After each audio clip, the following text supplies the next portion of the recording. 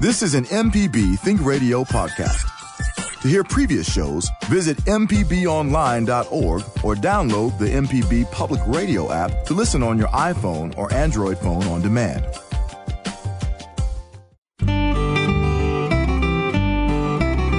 Good morning from MPB Think Radio. It's Creature Comforts, the show about you and animals around you. I'm Ezra Wall here with Dr. Troy Major, veterinarian at the Animal Medical Center in Jackson, and Libby Hartfield, who's the retired director of the Mississippi State Parks and the Mississippi Museum of Natural Science. Kevin Farrell is out this week. Our guest is Dr. Kathy Shropshire, and she is the retired director of the Mississippi Wildlife Federation and still very involved there. Today, we'll be talking about the presentations going on around the state about Fanny Cook, and we're also discussing how to pick the right pet for your home. Do you think your family would prefer a dog or a cat or both? We'll talk all about it. You can join the conversation too by calling 877-MPB-RING. That's 877-672-7464. Get those emails in to animals@mpbonline.org. This is Creature Comforts, and you're listening on MPB Think Radio. This is an MPB Think Radio podcast. To hear previous shows, visit mpbonline.org or download the MPB Public Radio app to listen on your iPhone or Android phone on demand.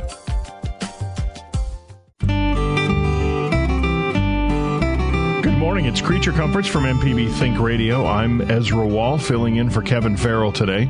With me today are Dr. Troy Major, who's the veterinarian at the Animal Medical Center in Jackson, Libby Hartfield, who is the retired director of the Mississippi State Parks and also of the Mississippi Museum of Natural Science. Kevin Farrell's out this week. Our guest is Dr. Kathy Shropshire, the retired director of the Mississippi Wildlife Federation, and so we have the directors emerite with us today. It's going to be a fun day on Creature Comforts today, and you can join into all the fun by calling us 877-MPB-RING. That's 877-672-7464. If a phone is not handy, you can send us an email to animals@mpbonline.org. And here's a quick tip. If you missed the show, or if you want to hear something from the show again today, you've got another chance. It repeats on Saturday mornings at 6 a.m., so me and the dog can listen to it on our walk. So that'll be fun. Today we're talking on the pet side of things. We're talking about determining what the right kind of pet is for your household and the specific conditions in your home, depending on how many children you have, whether you live alone or with other people, whether there are other animals in the house, whether you might be just better off having a goldfish, or whether you can handle the bull mastiff. So give us a call if you have questions about that. And we're also finding out all about the life of Fanny Cook. So that'll be an interesting discussion, and that's what Kathy's here to talk to us about as well.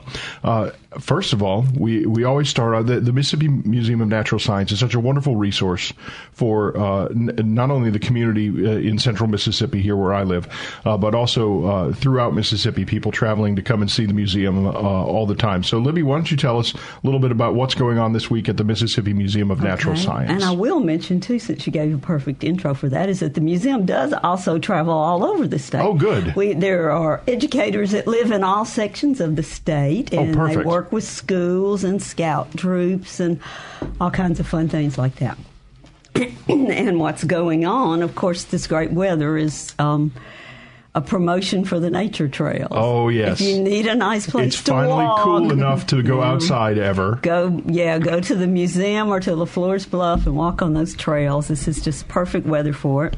Friday, that's tomorrow, 10 a.m. is a fish feeding, and if you've not seen the fish that sounds like fun. It is great fun. You need to run over there one day, Ezra.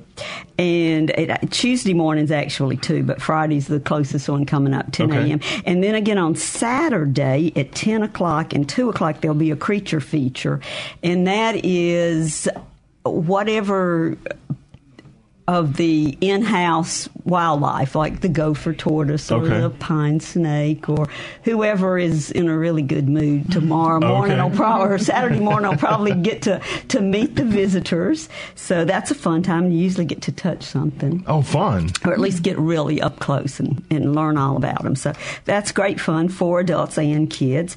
And then on Sunday afternoon at 2 o'clock, there'll be a diver in one of the large aquariums. Oh, wow. Mississippi Sound or the Pearl River. And that's fun too. Oh, that's amazing! I know. Every time I've been to the museum, I've had such a great time.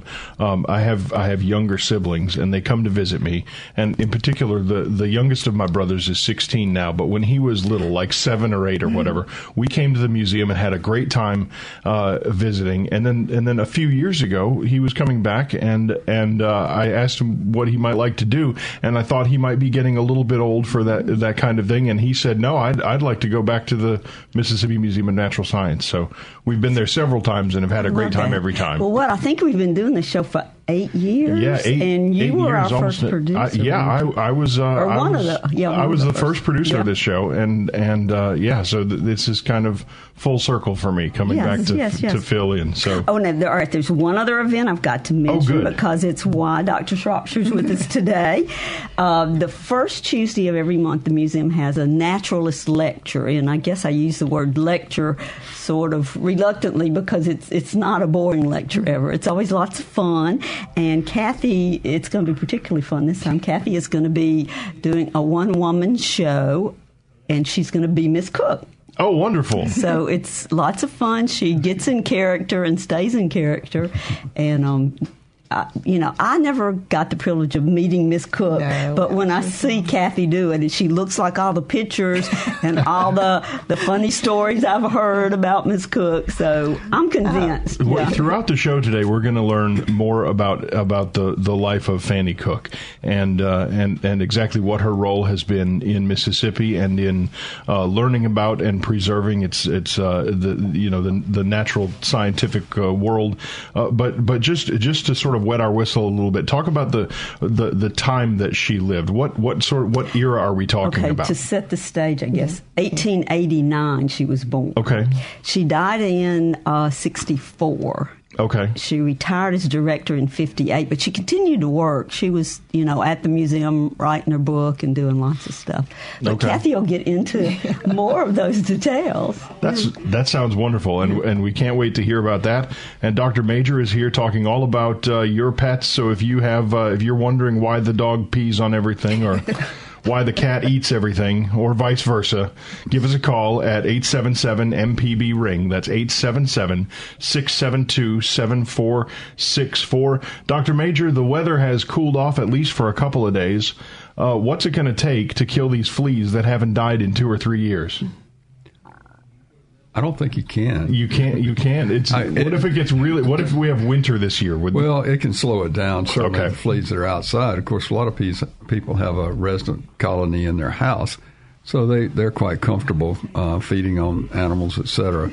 Yeah. But the outside, I suspect we have to have freezing weather for several days consistently for that to take effect outside. But it does slow it down. Right now, all the insects, especially fleas, are undergoing a boom, I guess in anticipation of winter.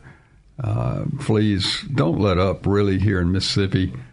We do see some slowdown in the wintertime, especially if it gets colder. Mm-hmm. But to tell you that we're going to have a flea-free spring next year if we have cold weather, probably not. So when the weather cools down, not so much worried about that, but more just take advantage of the cool weather and get outside with the animals that enjoy the outside. Absolutely, and remember that ticks are very viable. And, we have a lot of deer in this area, a lot of ticks associated with that, or with cattle. So there are always possibilities for ticks. Seems to be year round. For ticks, I've heard so many things about how to get rid of them. What's the best way to make sure that you're getting all of them and they're not hiding under ears and under tails and under different things? Well, a lot of times the dog or cat. Now, cats are pretty cool. They usually keep the ticks picked off. Usually, if we have a cat that comes in that has ticks on it, it's sick for some other reason. Oh, okay. They usually groom themselves well enough to keep the ticks off. Dogs, on the other hand, can be almost covered with ticks. But there are some different types of medications that can prevent ticks. Some of them are topical. Some of them are oral. But if you're in an area where there are ticks, it's wise to use something that can help with that. All right, we are visiting today with, in addition to Dr. Troy Major and Libby Hartfield, Dr. Kathy Shropshire is here. She's retired as the director of the Mississippi, hold on, I've got it up here. Help me, is it the Mississippi Wildlife Federation? Right, I lost it on my script. I didn't want to say it incorrectly. But you're here, even more importantly, talking about Fannie Cook today. So tell us a little bit about who Fannie Cook was and what Miss Cook's role was at the Science Museum. Well, she grew up in Copiah County in Crystal Springs. Okay. She went to Mississippi University for Women and majored in history and English and taught for several years, and then ended up in Washington, D.C., where she got with George Washington University and started to major in ornithology. Came back to Mississippi and realized that we had a really bad state of affairs here in about the 1920s.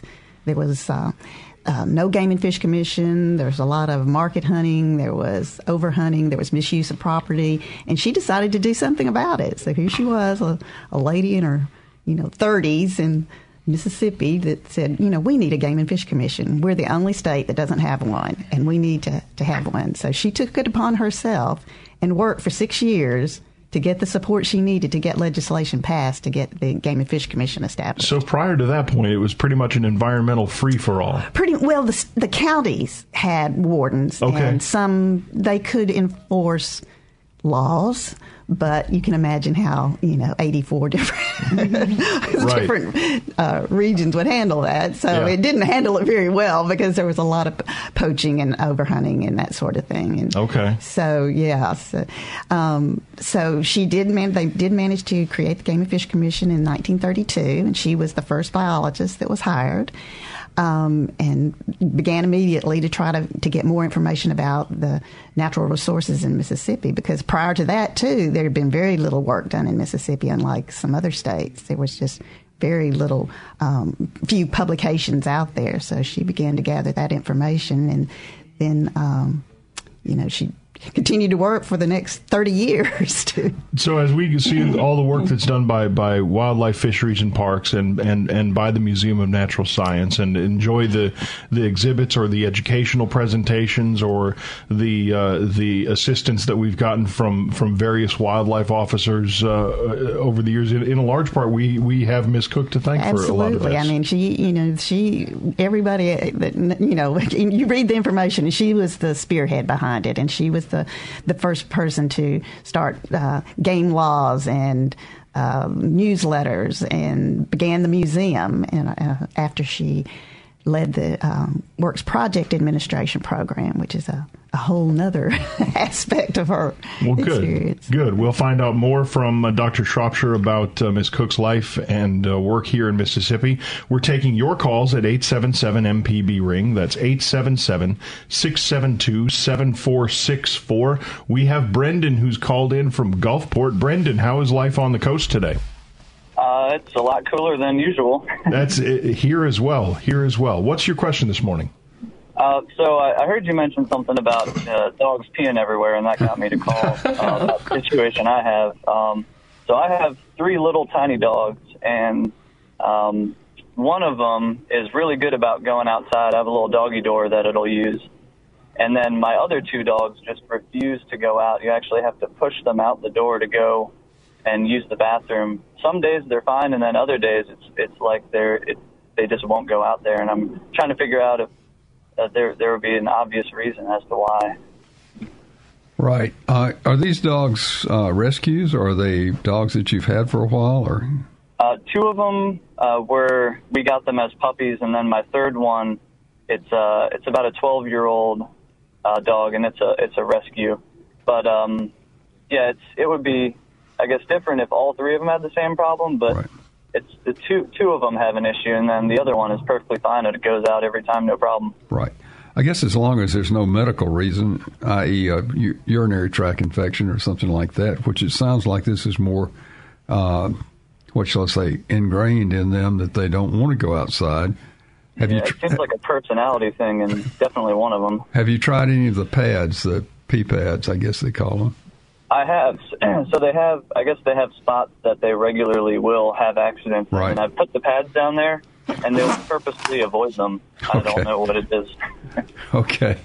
It becomes difficult, and do these dogs have the run of the house?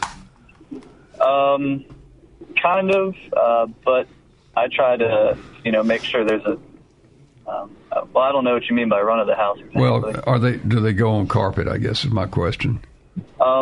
Yeah. So we originally had carpet, and it was really nasty, and we pulled that up, and we noticed that they will try to go on carpet whenever possible, and they don't really like to go on the hardwood that we have. Okay.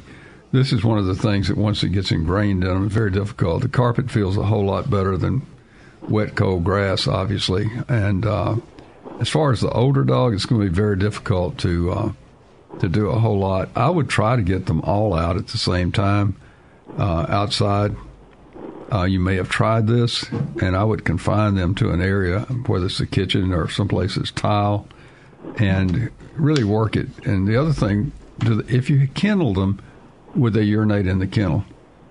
No, they won't. I don't think we've ever had an issue with that. Well, I think I would suggest kenneling them and take them out. Just they're small, literally carry them out when you let them out, and shut that door where they can't come back in till they've been out there for a while. You have to try to retrain them. I wish I could give you better information, but that's certainly something I haven't tried yet. Right. So try that and see if that will help. Okay. Okay. Well, thanks so much. You take care. Bye-bye. Thank you very much for the call, Brendan. And a couple of weeks, once you've tried it, let us know how it works. Go ahead, Dr. Major. This is one of the main reasons that dogs and cats are put up for adoption is house soiling, whether it's urination, defecation. A lot of people will simply say, hey, I can't stand it anymore, and put these animals up for adoption, which is sad. There are things online possibly that can help.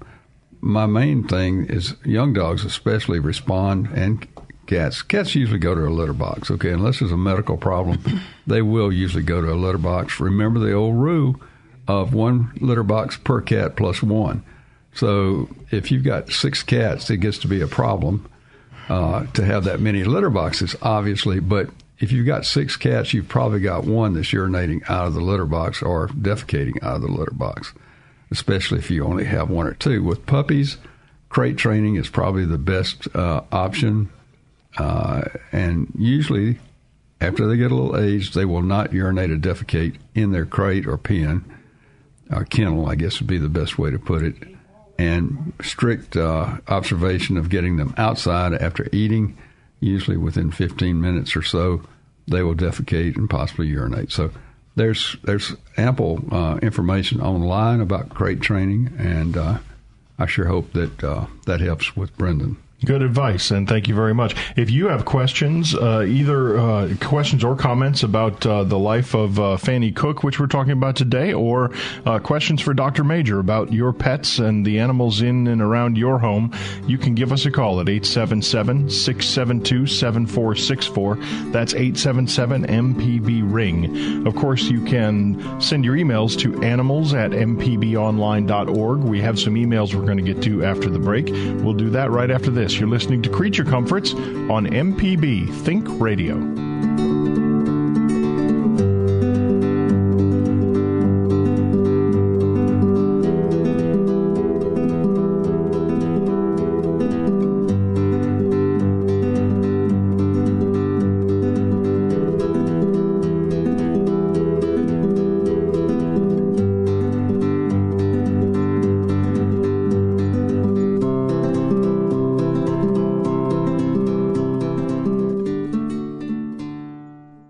Support for MPB comes from the Mississippi Museum of Natural Science, featuring a 100,000-gallon aquarium, 300 acres of natural landscapes, and 2.5 miles of walking trails.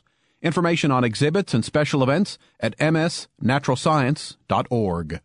There's a lot to be discovered about Mississippi. Like the little-known places you can visit on a Mississippi road trip. Or where to find a local brewery for a unique experience. Every Friday morning at 10, we take you on an hour-long journey through Mississippi. It's music, cuisine, culture, and history. And you never know where our next stop will be. I'm Mary Margaret Miller. And I'm Sharita Brent. Be sure to join us Friday mornings at 10 for Next Stop Mississippi on MPB Think Radio.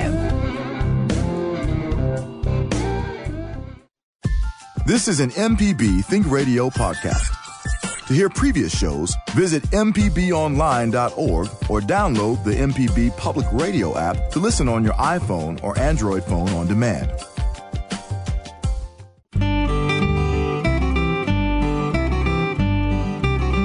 From MPB Think Radio, it's Creature Comforts, the show all about your animals and the animals all around you. I'm Ezra Wall. I'm filling in for Kevin Farrell today, who's off celebrating his birthday, so I'm sure he'll have plenty of tales. He's 25 again, I hear. Plenty of tales next week when he returns. Get it, tales? Because Creature Comforts. There we go. Where's my rim shot, Jonas? It's in the shop. I apologize. Okay. I'll do better. Thank you.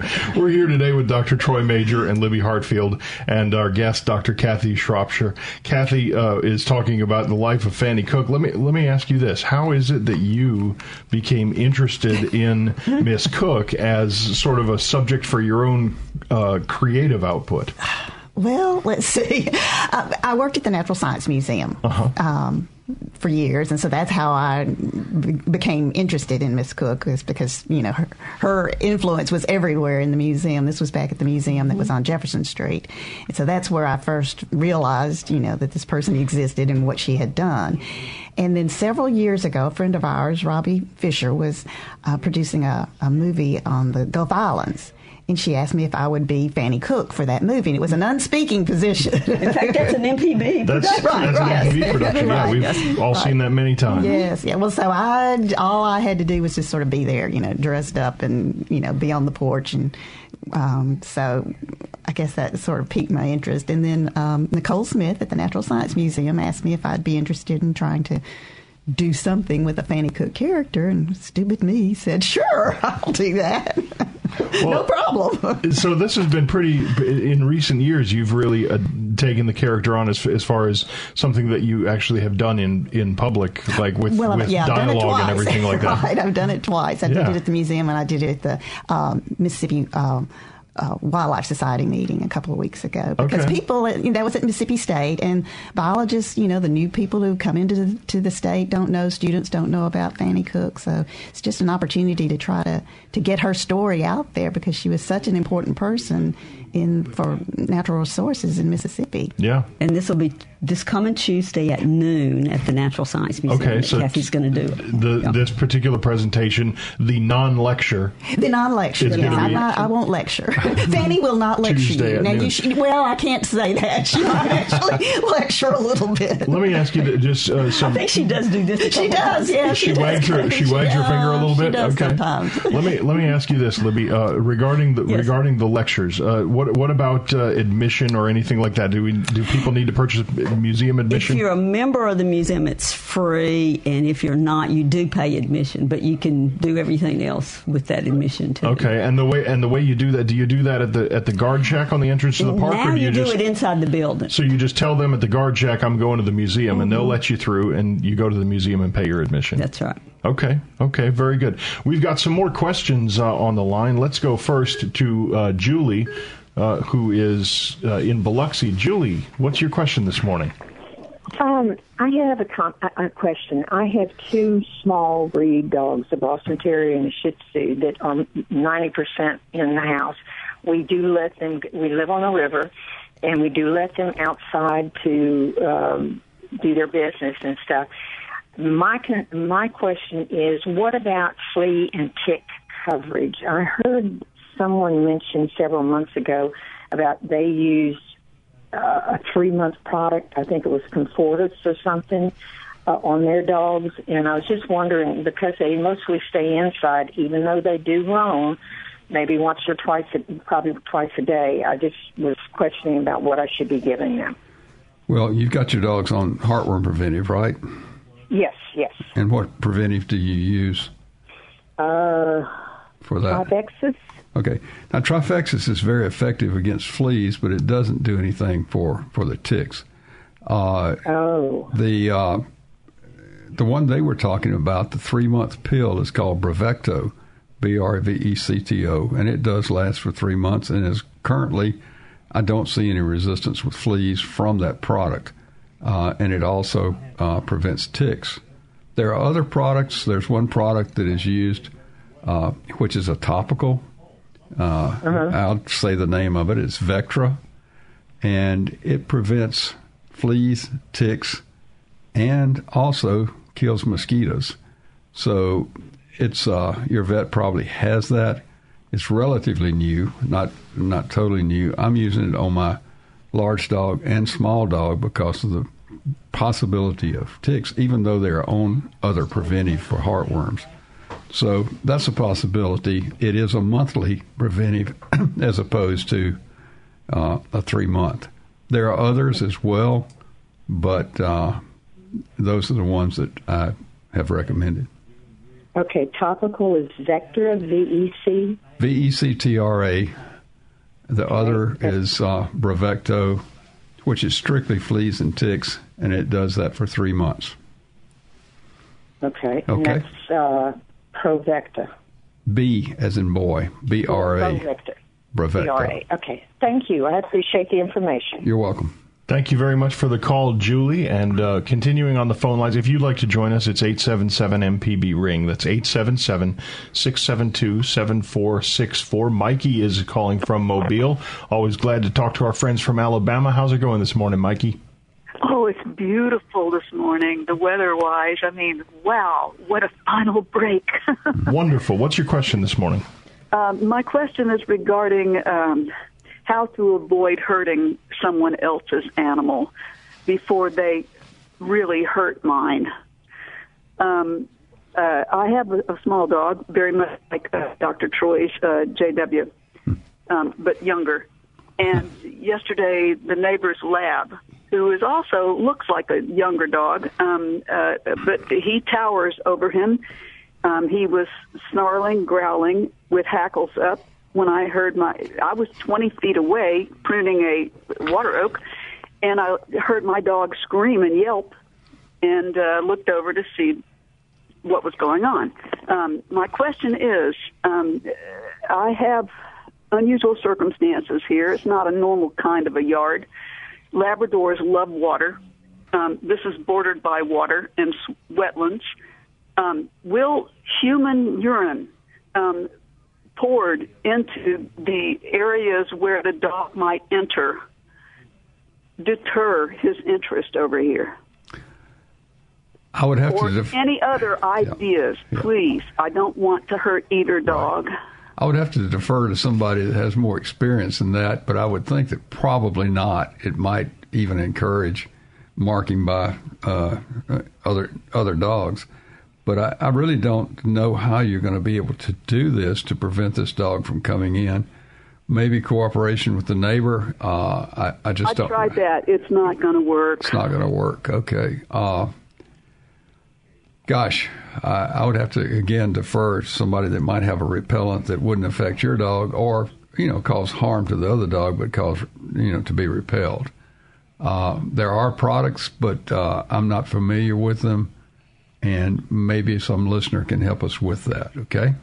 Yes, sir. Thank you so much. Okay. Thank you. If you know something about this or have some advice or some experience in this area that Mikey and Dr. Major have been talking about, give us a call at 877-MPB-RING, 877-672-7464. We'll bump you to the front of the line and get that advice on the air. So give us a call if you know a little something about that at 877-MPB-RING, 877-672-7464. We're talking today with Dr. Kathy Shropshire about the life of Fanny Cook, who was instrumental in the founding of the Wildlife Department and the Museum of Natural Science and all kinds of things here in Mississippi. It strikes me that in her era, it must not have been very common for women to be politically active in that way, and to actually push the legislature into starting new government agencies and things like that. What did she have to go through to get that legislative action underway? She went through 6 years of unpaid work to get that done. And she created the Mississippi Association for the Conservation of Wildlife. Okay. And through that organization, she pulled together state agencies, nonprofits, hunting fishing clubs, garden clubs, American Legion, Federation of Women's Clubs, individuals, legislators, media, anybody she could get on her bandwagon, and she must have been quite persuasive. So a personal passion, and then there's no end to what one person can do to change the world, right? And then, but of course, as you started out, so she helps pass this legislation, gets that on the books, but she's not hired as director of the agency because she's a female, and she realizes that's probably not really going to work. So she says, well, I'd like to be director of research or education. And so she is hired, not at that position, but that's when she is hired to work for the agency. Okay. So, women in the early 1930s worked in museums all over the country, and at the Smithsonian Institution, and there were biologists, there were women who were involved in conservation, but rarely at that level. Very interesting. Maybe the saddest part about that, we have the letters where she's told that she can pick what job she wants at the new agency. And then we have these letters from men who are her friends who say, don't be executive director, you'll hurt the thing that you've just created. Oh, wow. So it's possible that she could have been that first executive director, but everybody said that's not a good idea. And she realized it wasn't too, because the truth is it probably wasn't a good idea at the time. Interesting of her to choose which was more important, the advancement of her own personal interest in that thing, or the actual establishment of the agency. But then I guess as fate would intervene, all those first executive directors didn't last long because it became a very political job. Yeah. So, 3 or 4 years was probably kind of what they would do. Some of them less than that even. And, of course, then she stayed on until she was, that's the other kind of cool thing. They had forced retirement at that time. When you got 70, you couldn't work anymore. So she wanted to stay, but she couldn't. All right. But her passion, I think, was, she loved the outdoors and she loved the biology, but I think her passion was education. So she ended up in, I think, the perfect place to make a real impact in the state. Well, that's wonderful. We'll hear more about the life of Fannie Cook coming up in just a moment. We'll also take your questions at 877-MPB-RING. That's 877-672-7464. This is Creature Comforts, a quick time out, and we're back. I'm Ezra Wall, filling in for Kevin Farrell. Libby Hartfield is here. Dr. Troy Major is here. Dr. Kathy Shropshire is here. And we'll be back with more Creature Comforts on MPB Think Radio.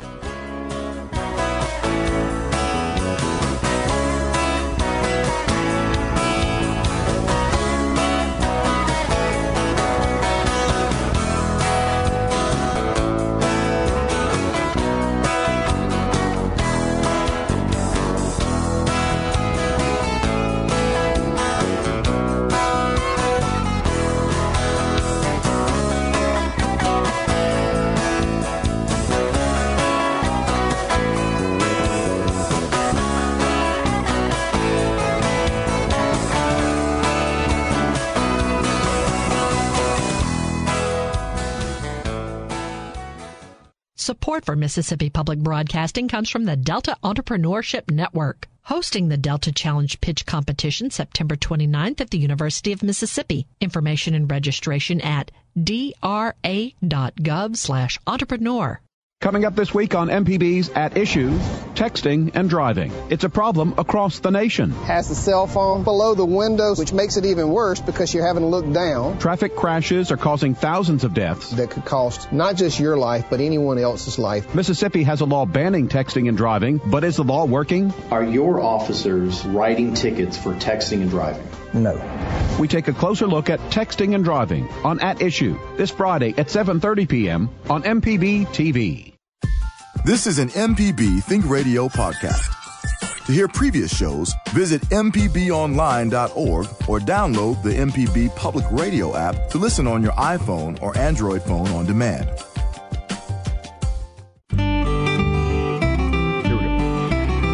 It's Creature Comforts on MPB Think Radio, and you can call and join the show by dialing 877-MPB-RING. Does anybody dial anymore?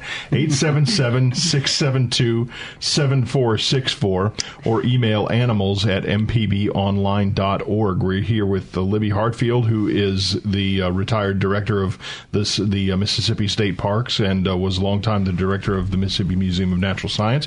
We're here with Dr. Kathy Shropshire, who is the retired director of the Mississippi Wildlife Federation, and we're glad that she's here talking about Fannie Cook and her life and influence here in Mississippi. And we're here with Dr. Troy Major, who is one of the wonderful veterinarians at the Animal Medical Center of Jackson, where I spend about half of my life with all of my little furry children. So we're here taking your calls and your questions and talking about Fannie Cook. We're back on the phones to Memphis, where Kirk has a question about a cat with an eye infection. Kirk, tell us about it. I have a cat that disappeared for a couple of days, and when she came home, she has this mucus over her eye. Well, it kind of cleared up after the first day, but her eye looks like it's kind of sitting cockeyed in there, and the mucus is most of the mucus is still gone, but there's still some there.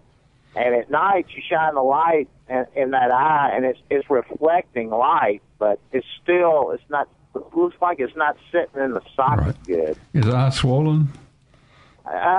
Not really. It's just that mucus and it looks like she's trying to see around that mucus. Right. She's got her eye cocked. I'll take a damp tissue, a gauze sponge with some eye wash on it, and keep that clean. However, if the cornea itself, in other words, central part of the eye, is glassy or has some scratch on it, you really need to get the cat into a vet and let him look at it.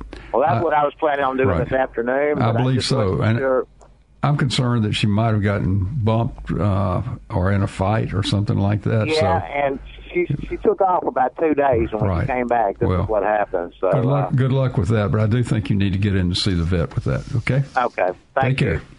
Now, cats also have that internal eyelid or something like that, don't they? They have what's called a nictitating membrane. It's the third eyelid, what we normally call it a third eyelid, and actually a lot of times those eyelids will protrude, cover part of the eye itself for no apparent reason. A lot of times if a cat has a temperature or is sick, it'll also come up. So that's a good point. Okay. I know that happened with one of my cats. Disappeared for a couple of days and came back much the worse for wear. And that was one of the issues with him, is he had his eye wouldn't open all the way. It was interesting, but got that taken care of, and there we go.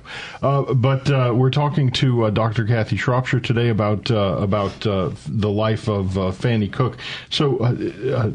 According to the research that was done on my behalf, I won't claim any of it.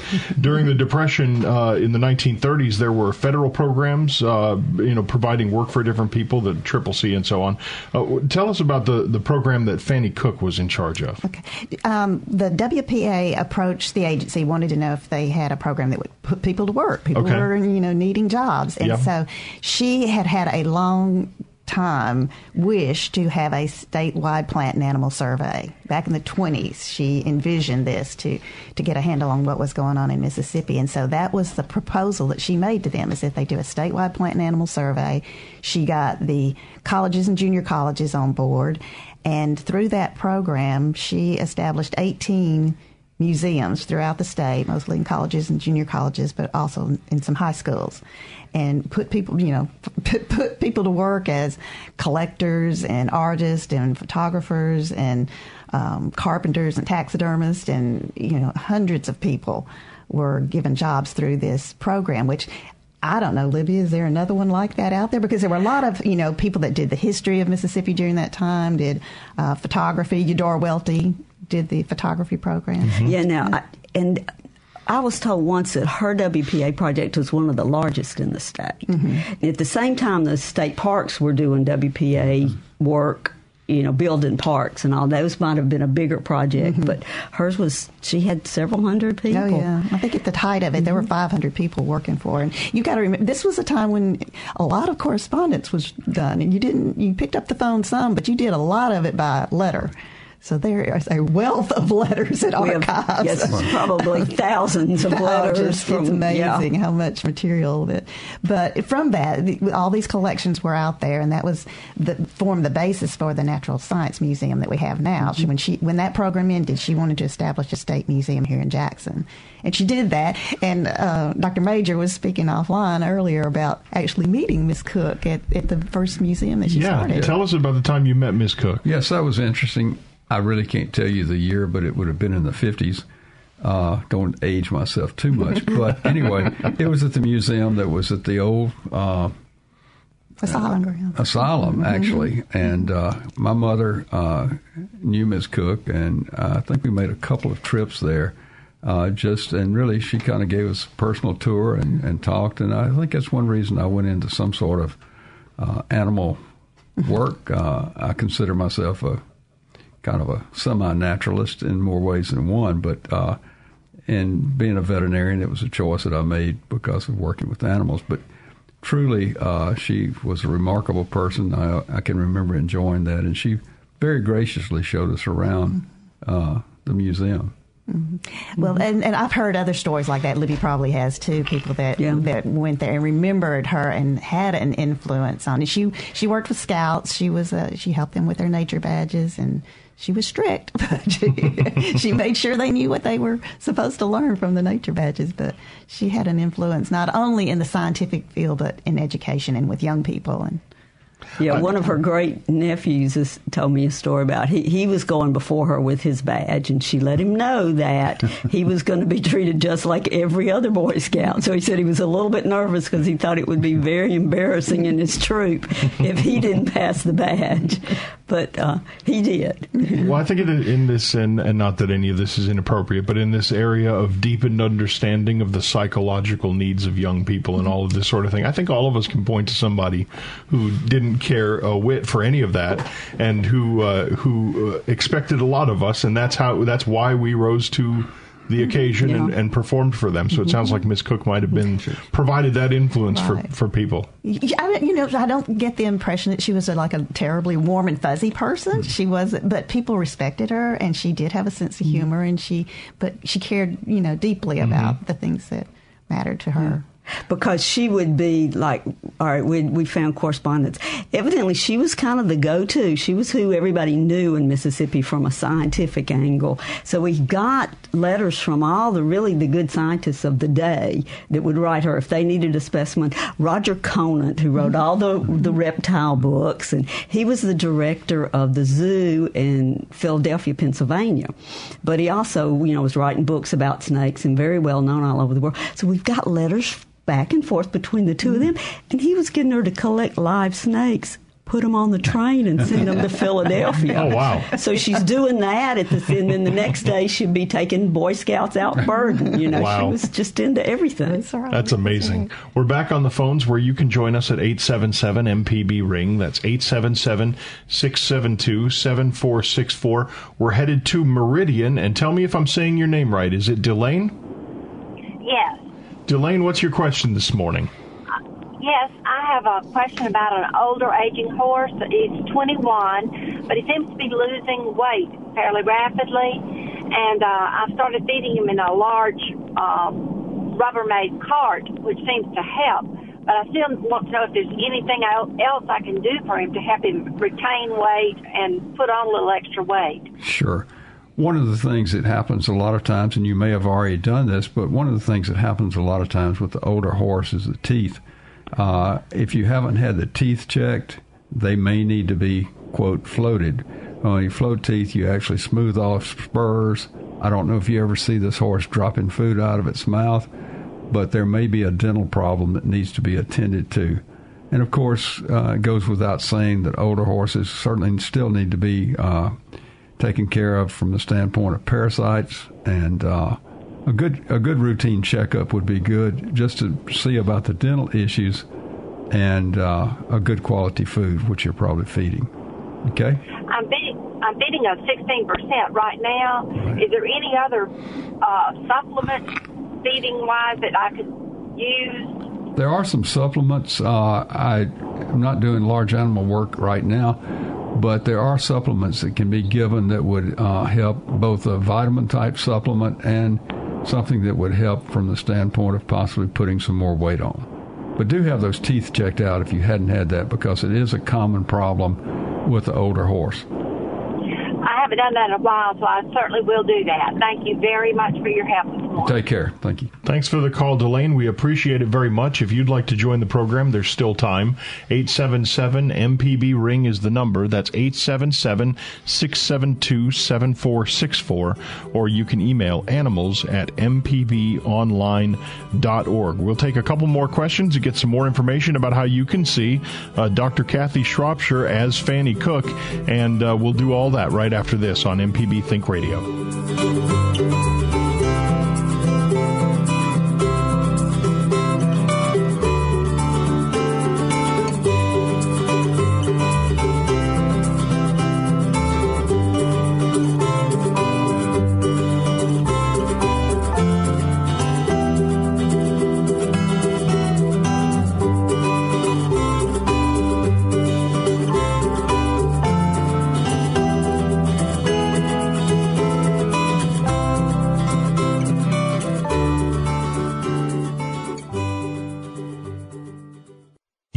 For the arts and music is MPB Music Radio. From classical to bluegrass and everything in between, MPB Music Radio has a sound for every ear. For information on where to find MPB Music Radio, visit mpbonline.org. In the 1970s, Studs Terkel traveled the country asking ordinary Americans how they feel about their work. Look, we tire, we sweat, we have hangovers, we have upset stomachs, we have feelings, emotions, and we're not about to be placed in a category of a machine. I'm Ari Shapiro. We continue our series Working Then and Now, later on All Things Considered from NPR News. Today at 4 on MPB Think Radio. This is an MPB Think Radio podcast. To hear previous shows, visit mpbonline.org or download the MPB Public Radio app to listen on your iPhone or Android phone on demand.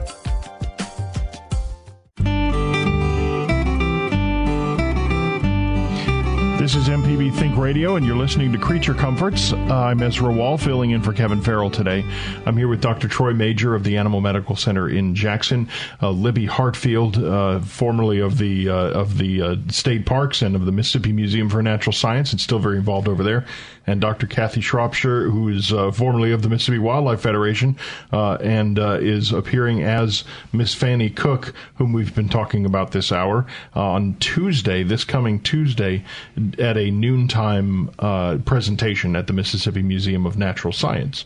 And we are, before we go back to the phones, we're headed to Brandon and to talk to Sandra in just a second.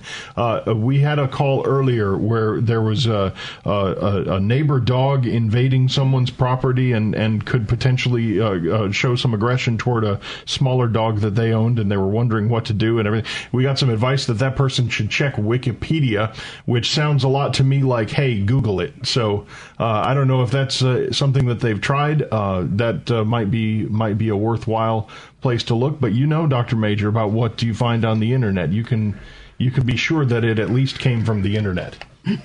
True, and there are some good things there, and there are also some things that probably strictly opinion, and it may work one time and it may not work 1,000 times. So I always take what you read with a grain of salt. I guess that's an old statement, but just be careful. But there may be some good advice. I'm going to look that up after we get off the show. Yes, indeed. For now, we're headed back to the phone lines where Sandra has been holding on from Brandon. Sandra, good morning, and how are you? I'm good. How are you? Fantastic. Thanks for calling. What's your question today? Dr. Major. Yes. I have a male Jack Russell that's about 8 years old, and he's mostly just a lap dog now. Okay. Very docile. My son moved in with us, and he has a 2.5-year-old female pug. They get along fine, play together fine, except when they eat. She will not allow him to eat on the floor. She will attack him if he tries to eat. Okay. I have to feed him in my lap. Okay. She moved in on his territory. Exactly, and she's being defensive or defensively aggressive, I guess. I don't know how to exactly word that, but she doesn't want any part of him around her food. maybe other than your lap, if you could put his food in another room or somewhere. But this is a common problem. And there are probably three things that I see where dogs that are supposed to be, that know each other, for example, have issues over. And some of these fights, they can get into some pretty detailed fights. One is jealousy. Some dogs really hate for you to be petting the other dog. This sort of things, you have to be careful there. Food is a big factor. And then dominance, whether it's alpha female or whatever. These things can all cause some altercations at home. So I would suggest, if you can, figure out a way to feed him separately from her. Okay. Okay. Okay. Take care. Thank you.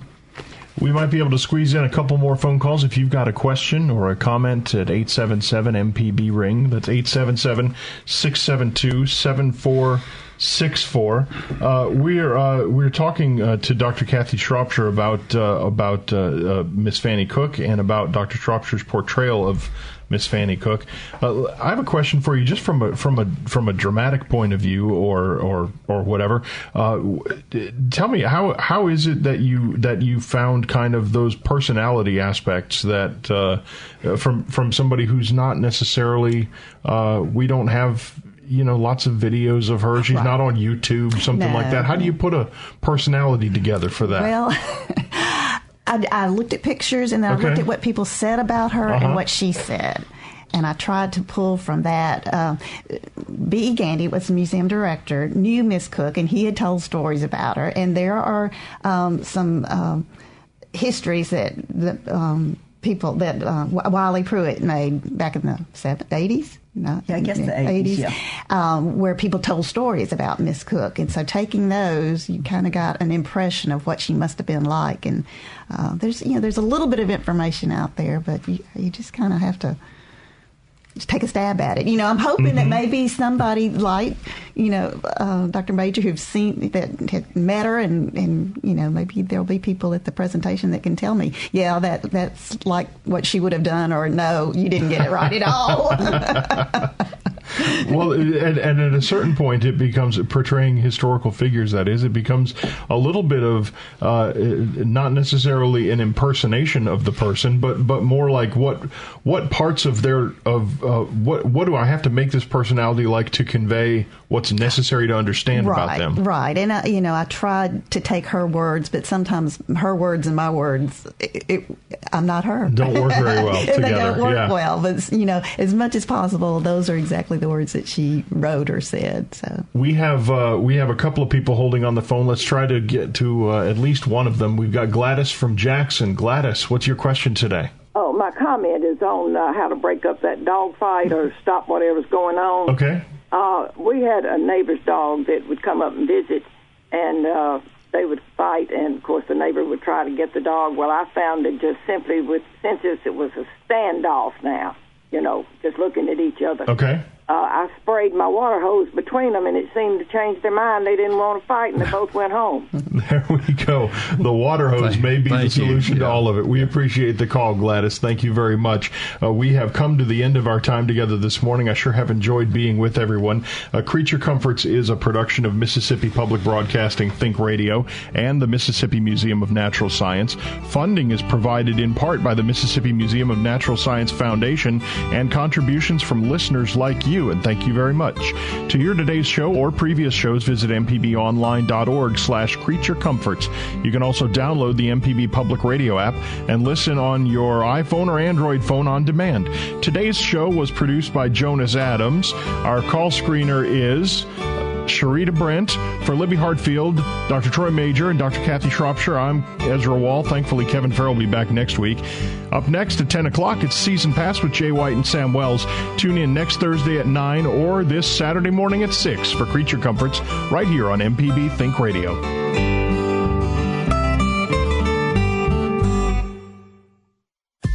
This is an MPB Think Radio podcast. To hear previous shows, visit mpbonline.org or download the MPB Public Radio app to listen on your iPhone or Android phone on demand.